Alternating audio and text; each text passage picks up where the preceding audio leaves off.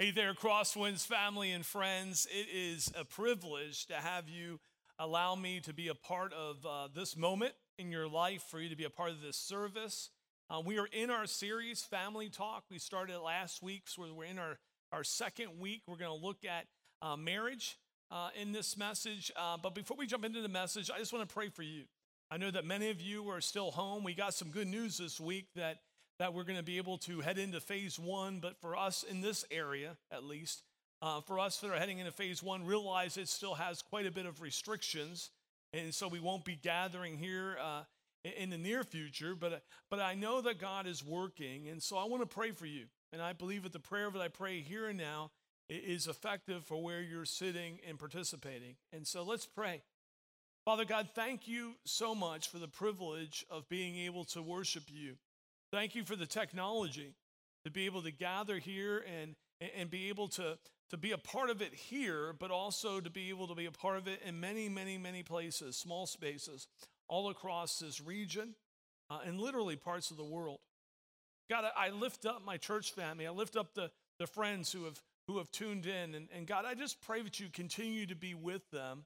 We realize that life didn't stop when the stay-at-home orders began.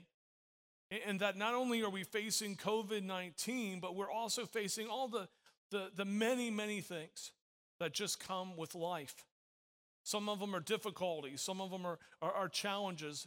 And they seem to be magnified in times like this. And yet I'm so thankful that although the difficulties and challenges and everything else can seem magnified, but they're not greater than you. But you're greater than our challenges. You're greater than our difficulties. In fact, whether we're sitting here struggling with something emotionally, physically, perhaps financially, but you're greater than those challenges. And that you just call us to trust in you, to come to you and place them at your feet and allow you to guide us, not just through them, but guide us to victory, however that looks for your kingdom. And so, Lord, I pray for my brothers and sisters in Christ. I pray for those who are joining with us in this service. And I just pray that you would reign, that we would keep our eyes on you, and that you would have your way for your glory. In Jesus' name, amen. Well, as I said, we're continuing in our series, Family Talk, and we're looking at marriage. Family is extremely important in the Bible, in both a physical sense as well as a theological sense. In fact, the family is the essential building block of humanity. And we discover that through the Bible, from Genesis all the way through the letters of the apostles, that when we speak of family, we're speaking of it biologically and spiritually. Biologically, my family would be my wife, my children, relatives. But I also have this spiritual family that I'm a part of that consists of everyone who has ever been a part of God's family, is a part of God's family, and ever will be. Now, more specifically, I'm a part of my local church family here at Crosswinds. And so this is biological family that I'm a part of, as well as a spiritual family. And it's been God's original plan since the very beginning to use families in order to multiply sort of his fruit in the world. And he's chosen to use the marriage relationship within the biological family to be a part of seeing that be fruitful and multiply. God has a plan to use marriage to assist couples to find oneness with him as well as oneness with each other and others. In fact, God's original design for marriage leads to a wholeness found only in the Lord. Now, I want to clarify something there because that could be really taken out of context. I am not saying that one needs to be married in order to find a wholeness in the Lord. What I'm saying is a part of God's design for marriage is that a husband and wife would help each other in that journey of growing in Christ and finding that wholeness in the Lord. That's why the spiritual family is so important, because there's a oneness that he calls us to have with one another. We're going to look at that later in the series in order to help us enjoy the Lord's presence in a way that can't happen in sort of in our own selves. We do that within community. And so in marriage, there's a part of God's original design in marriage where the husband and wife are called and empowered to help each other in that journey of wholeness in Christ. Now, many of us who are married have experienced these stay-at-home orders with our spouses. In fact, my guess is that would be true for most of us, not all of us, but most of us, we have done that. I don't know if that's been a good or a bad thing for you. Only you can know that, you know? My guess is it's been good at times and it's had its challenges. In my household, the Cooper household, we have a cat, a dog, and 8 human beings.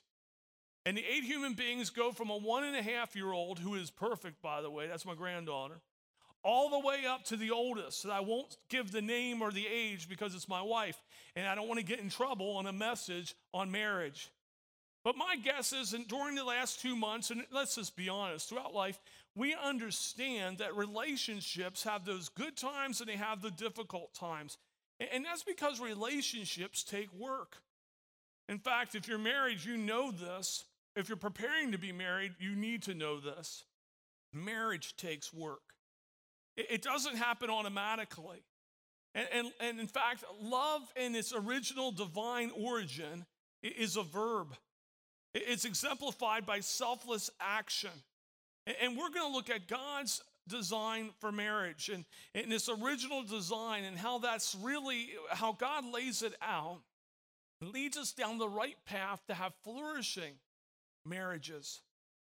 We're going to be exploring the very first book of the Bible, Genesis chapter 2. And what we discover in Scripture is that in Genesis chapter 1 and 2, we have the creation story. And God makes Adam and places him in the garden. So he's made all these things, all of creation. He's made Adam, and he places him in the garden. And look at Genesis 2:18. Then the Lord God said, "It is not good that the man should be alone. I will make him a helper, one who balances him, a counterpart who is fit for him." And so God's made all of creation. He's made Adam. He's placed him in the garden. And as he looks around, it's not as if God were surprised. He's writing this so we understand his heart, not so that we think that God all of a sudden went, aha, I'm not done yet. He wants us to understand why he creates woman. And when he looks, he realizes that man doesn't have this balance, this counterpart, this partner. And it shows from the very beginning that when God looked at the marriage relationship, it's a partnership of equals. That they're both God's created and that he has a purpose in this that has to do with both of them working together. And so as we jump down to verses 21 through 24, we discover this. So the Lord God caused a deep sleep to fall upon the man. And while he slept, took one of his ribs and closed up its place with flesh. And the rib that the Lord God had taken from the man, he made into a woman and brought her to the man. Then the man said, "This at last is bone of my bones and flesh of my flesh. She shall be called woman because she was taken out of man. Therefore a man shall leave his father and his mother and hold fast to his wife, and they shall become one flesh."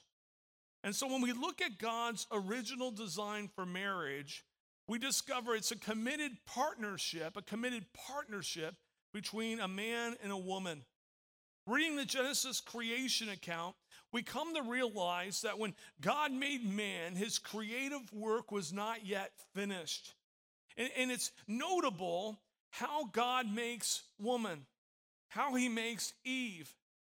When God could have made Eve from the dust of the ground, just as he had Adam, he does something differently. God chooses to make her from man's flesh and bone. In doing so, what's God doing? He's illustrating for us in marriage how a man and a woman become symbolically one flesh. A man and a woman becoming one through marriage is a mystical union. It's something ordained by God.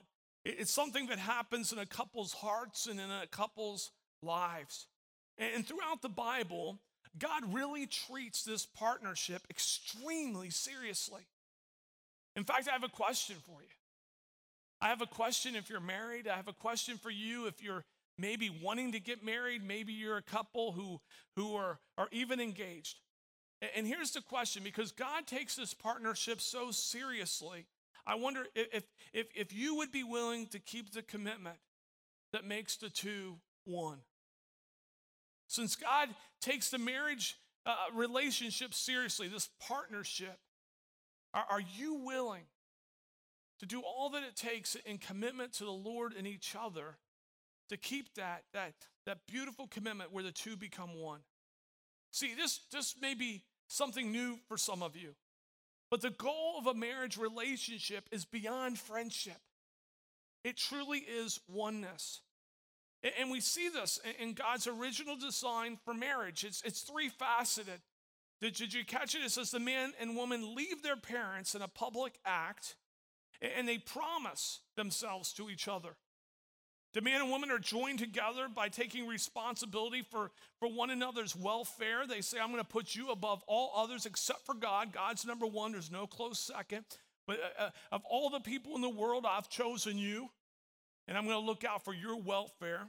And then thirdly, the two become one flesh in the intimacy and commitment of sexual union that's reserved for marriage. And here's the simple truth. Healthy marriages include all three of those facets. The leaving, the joining, and the oneness. Now look at verse 25. And the man and wife were both naked and were not ashamed. Now, dare I say, this is probably one of the least preached on verses in all of Scripture.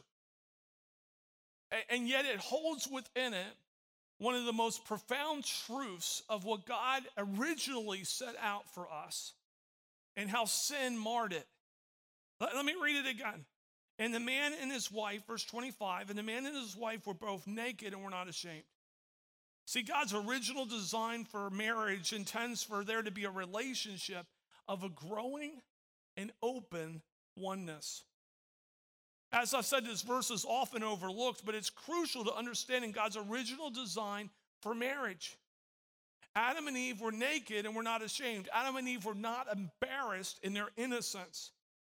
However, when sin entered the world, by the way, that's Genesis chapter 3. So let's look at Genesis again. Genesis chapter 1 and 2, the creation story. We have in Genesis chapter 2 the explanation and the description of the creation of Eve and in this marriage relationship. And in the very next chapter, chapter 3, sin enters the world. And by the way, we're going to look at this in a couple of weeks, but so does the first marriage conflict. And shortly thereafter, so does the first sibling rivalry. It doesn't take long. The first family was a dysfunctional family because of sin. And when sin enters the world, what happens to Adam and Eve? They find shame. They recognize the fact that they're naked, and they try to cover it up with fig leaves. And not only do they try to cover up their nakedness, they hide from God. In Genesis 3, we discover Adam and Eve putting barriers up between each other and putting a barrier up between themselves and God. You say, well, what's the point? All of us in marriage experience similar barriers.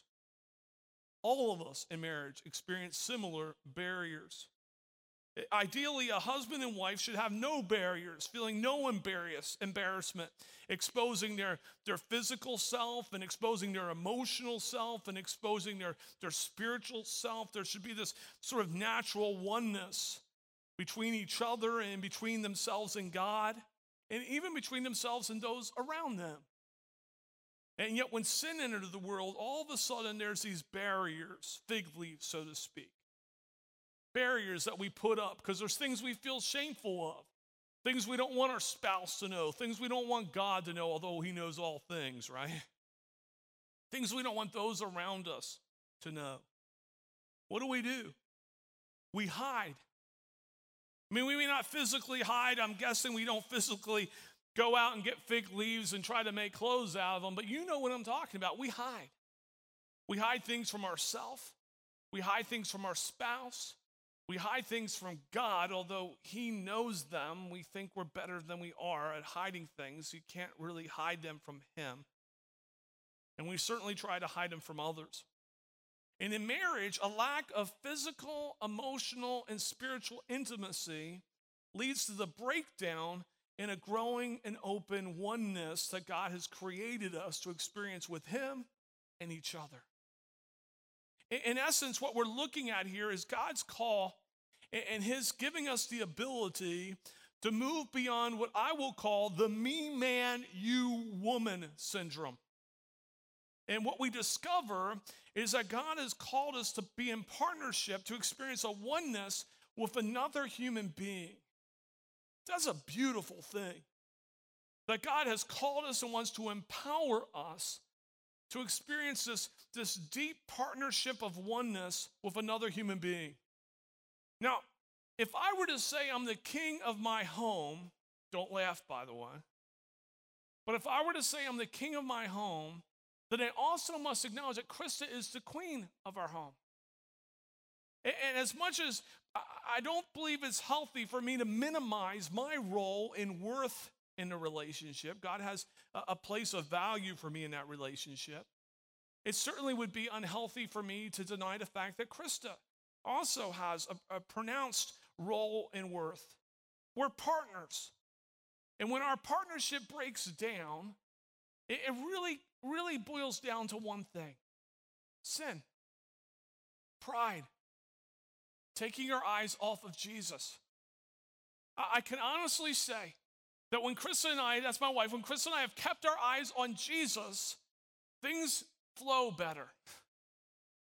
They flow the way God wants them to.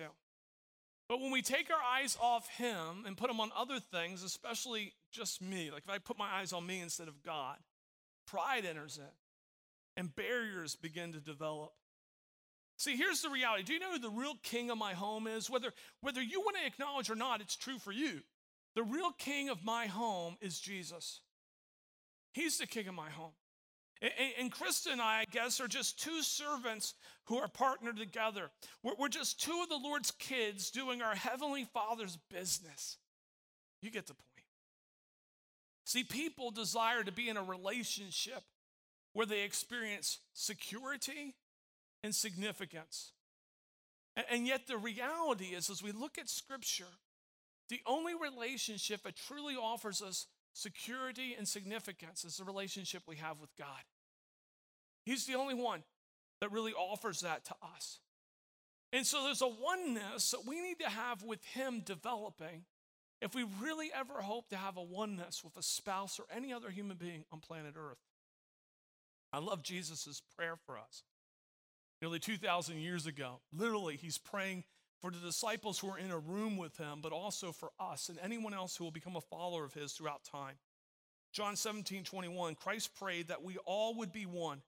Just as you, he prays, Father, are in me, and I am in you, that they also may be in us, so that the world may believe that you have sent me. That oneness with one another begins with oneness with God. And this goal of oneness can be frightening. I mean, it really can. When we realize that God does not intend that my wife and I find our personal needs met in our marriage. It amazes me. Over the years, when I'll have a couple come in who are planning to be married, so it's pre-marriage counseling, they're preparing for their marriage, and I'll say, why do you want to get married? And they look at me like I'm crazy, right? Because we love each other. And I said, well, what do you bring into this? What are you hoping from this? We fulfill each other. Maybe you've heard it. We fulfill each other. And I go, no, you don't. You really don't. You're going to partner and you're going to become one. But until you find fullness in Christ, you really don't have much to offer each other. And even when you find fullness in Christ, really your greatest gift to each other is encouraging one another to seek what you need from God. I say, Craig, what are you talking about? Well, there's really at least 4 ways, 4 courses, if you will, that we try to find our needs met in marriage. Let me look at those 4 real quick. The first is we ignore our needs. And you'll see this sometimes in marriages where they just start to ignore them. I don't need anything. I don't need anything from you. And over time, there creates a barrier, as you can imagine. It doesn't lead to a good place relationally. It's certainly not a flourishing marriage when we say, when you just deny you have needs. Now, the second is just as destructive. It's finding satisfaction in achievement. Many times this comes about when someone thought, well, I thought marriage was going to complete me. I thought this person I married was going to take care of me. I'm not finding it here. I'm not finding that security and significance within this marriage relationship. And so I'm going to look for it in a hobby, or I'm going to look for it in work, or I'm going to look for it in someone else. Well, you can see the barrier there, the dissolving of that relationship which God had called them to. The third is this: to attempt to meet our needs in each other, like a mutual commitment. You know, it'd be like my wife Krista say, I'm going to find my needs met in Craig, and me say, I'm going to find my needs met in Krista. And many people have that picture of marriage. I find it very insightful what Dr. Larry Crabb notes in his book, The Marriage Builder. Listen to what he writes. He says, a marriage bound together by commitment to exploit the other, fulfilling one's own needs. And then he says this, he says, I fear that the most marriages are built on such a basis can legitimately be described as a tick on a dog. Tick on a dog. He writes about this relationship, just as a hungry tick clamps on to a nourishing host in anticipation of a meal, so each partner unites with the other in the expectation of finding what his or her personal nature demands. The rather frustrating dilemma, don't miss this. The rather frustrating dilemma, of course, is that in such a marriage, there are only two ticks and no dog. What's he talking about here?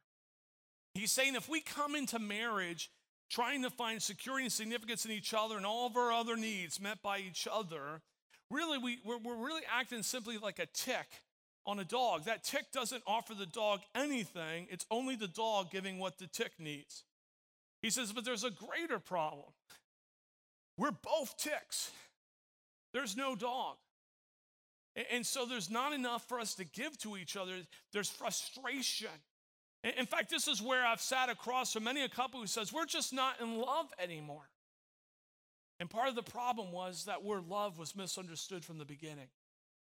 But again, love is a verb in God's divine origin of it. It takes work. As we focus on God and experience his love, he gives us a love for each other. And that love is expressed in serving, not in getting. That's really difficult. And so that's why the fourth course that we can take in finding our needs as a married couple is the one that God lays out for us. And that's that we depend on the Lord to meet our needs. And as I, as a husband, have the Lord meet my needs, I find my security in him, I find my significance in him, then I have a God-given confidence that allows me to serve my wife and love her. And Krista, as my wife, when she finds her security in God and her significance in God, he then can release her and empower her to do the same for me. It becomes this oneness of seeking God together, of seeking God's best for our marriage together, for seeking God's best for our family together. We become one. Here's a simple truth. We ought not to expect our spouse to be or do what God can only be or do. I think that's the downfall in many a relationship. That we expect in somebody else, we expect them to be and do what only God can be and do. And it's so devastating. I've often used a simple diagram in marriage counseling with husbands and wives, and even pre-marriage counseling, to help sort of illustrate this path to oneness with God that allows us to have a oneness with each other. It's a pyramid. And on the pyramid, on the very top is God. And on the bottom, on each side of the pyramid, I write the name of the couple I'm sitting across from. I'll put it in my case, it would be me here and my wife Krista here. And many times I point out, I say, look at the gulf between you and your spouse or your future spouse. There are times where we just feel that barrier. And how do we try to fix it? We try to cross the barrier, but we just can't do it. But notice, if God's on the top and there's this pyramid, that as we work closer to the Lord, as we seek oneness with him, if we do that together, but the closer we get to God, the closer we get to one another. And that's God's intent for marriage. That we seek God together. That my greatest goal for our marriage, my part in our marriage as a husband, is to be able to help Krista grow and flourish in Christ. And for her greatest goal to be that for me. And as we both flourish in him, we both flourish together. Now understand this, God's origin then for marriage is only possible when a husband and wife have a growing relationship with God. That's the only way it's possible to have the marriage that we dream of, this flourishing marriage, is to have a growing relationship with God. Because as we have that growing relationship with him, as that oneness grows, that wholeness in Christ becomes more and more a part of who we are. What does he do? He helps us understand how much he loves us. We're able to bask in how he floods us with his love. And then with his love, we're able to love each other. See, I've heard it said that life is like a car. Maybe you've heard it. You need to give the steering wheel over to God. But I don't know about you. If you're out there married, I think you'll understand this. And I'm sure any of you in any relationship, even a friendship, would understand this. That if you're in a car with somebody else, it's really not like a normal car. It's a car with two steering wheels. Like there's times when I want to take control, and there's times where Krista wants to take control. And we're not like just fighting over the wheel. We want our own wheel, you know? And so the illustration really breaks down a little bit. And so I think really life is more like a raft. You're on this raft and you're going down this current, you know? And you have a choice. You can either go with the current, or you can try to, you have no paddles, but you can try with your hands to paddle against the current. God is the current. He's the one wanting to lead us through life. And we either have a choice to go with the current. And by the way, when I've been whitewater rafting, I've learned when you're in a certain current, it's better to go with it than to fight it. So when you're in the current of where God is leading, you have a choice. You can either continue to let him lead you and find rest and power and peace, or you can go against it and find exhaustion. I want to ride the current with God. And so when we look at Scripture, we realize what God's original design for marriage was that there'd be a oneness between this couple that flows from a oneness with him, but allows them to have oneness with others. We discover that it's not that we find wholeness in Christ in our marriage, but part of God's original design for marriage was that we would be able to be able to encourage each other and help each other and journey together in that journey of wholeness we find in Christ. That God's original design for marriage is about a committed partnership between a man and a woman, a relationship of growing and open oneness. And it's built upon our relationship with God himself. See, I'm coming up on 28 years of marriage. And I can be honest with you, when Krista and I got married, almost 28 years ago now, I so totally loved her. I mean, I still love her, but I just so totally loved her. And I thought I knew everything I needed to know about her. And I was so wrong. Like, for instance, I didn't know that when Krista goes to bed at night, she likes the temperature to be in the 90s. Like, she wants there to be humidity coming down from the ceiling. It's so hot in there. That might be a slight exaggeration, but only slight. I like there to be a little bit of frost on the covers. I want it cold. And so I've discovered that there's times where I'm like, man, she changed the temperature. And she'll come and say, did you change the temperature? Because that's not a big deal. It's not a big deal until it is a big deal. I also noticed that she likes to put the toilet paper on the roll, put it going under. When all of us know the right way to do it is to go over. Like you follow me? And there's other things we didn't know about each other. As a matter of fact, I've had couples say to me, and I was there, like we got married, I want things to stay just the way they are. Guess what? They're not going to stay just the way they are. Things change. You go through difficulties. There are times where we're both looking at Jesus, and there's times where one of us takes our eyes off him and there's difficulties. There's times where both of us do. Do you know what impressed me the most about Krista, and still does? And what I know, and I knew then and I know now, she knows Jesus. When we got married, I too was able to come into that marriage saying, I know Jesus. And so even through the difficulties, it's knowing him that makes the difference when, and only if and when, we acknowledge that he is Lord of our relationship. And that just as in Genesis chapter 2, we find that God breathes life into man, breathes life into humanity. That when Jesus came and died on the cross for our sins and was resurrected for our salvation, what does he do when we come to know him, when we enter into that relationship with him? He breathes life into us through his Spirit. There's hope for our marriage. That when we seek that security and significance elsewhere, no, that we become hopeless. But when we find the one, Jesus, where we have our security and significance, it's a game changer. It changes our life. It changes our marriage. It changes us. It changes relationships. It changes culture. I'm so thankful that before I said I do to Krista, I said I will to Jesus. And I don't know where you are listening to this. Not physically, but spiritually. But I just want to encourage you that oneness that I've been talking about in reference to marriage, it's a oneness he wants all of us to experience with him, married or not. In fact, we're going to look at singleness next week. He offers that to you, that security, that significance, that love, that salvation. That's the first step. And as we experience oneness with him, I want to give you hope in your marriages. You may say, Craig, our marriage pyramid is huge. Like, we're so far apart. But here's the good news. No matter how far apart you are, I want to make a promise to you, and I can do it because the Word of God backs it. God's Word backs it. If you both will commit to seeking God, you will grow closer together.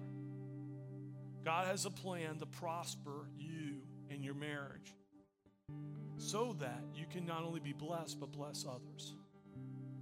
So I don't know where you find yourself as you're listening to this, but I hope you find yourself comfortably in the hands of God. Now, I don't mean comfortably in the fact that he challenges us, but comfortably knowing he loves us, he has a plan for us, he wants us to walk with him. And if not, that you would say yes to him as Lord and Savior. And I don't know where you are in your marriage relationship, or wherever you are, would you just say, Lord Jesus, help us grow in oneness with you so we can grow in oneness together. Let's pray. Father God, thank you so much for just the power of your word. Not just the truth that we find in it, but really through your word, we discover you. We grow in our knowledge of you. We grow in our ability to walk with you. And your Spirit does something when we explore your word together. And I pray that something would be quite radical at this moment. That someone who's yet to receive you as Lord and Savior would say yes to you and take that step of walking with you and discovering that oneness and wholeness that can only be found in you.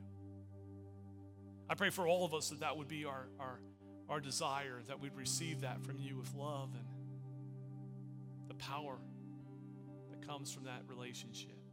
And Lord, in our marriages, I just want to pray hope over our marriages. I pray, Lord God, that we would go back to the original design, that we wouldn't listen to the world, that we wouldn't listen to naysayers in our life who would speak against what you want to do, but Lord God, that we would claim our homes for you, that we would claim our spouse, that we would, no matter if you're husband or wife, you would say, Lord, help me lead the way in encouraging us to seek you. And as we seek oneness in you, that we'd have a oneness with each other, that we'd be a part of the original design of knowing you, knowing each other, and making you known to those around us. God, thank you for loving us so completely. Thank you for the invitation of doing life with you, knowing that that's the only way life really works. Thank you for loving us so extravagantly. In Jesus' name, amen.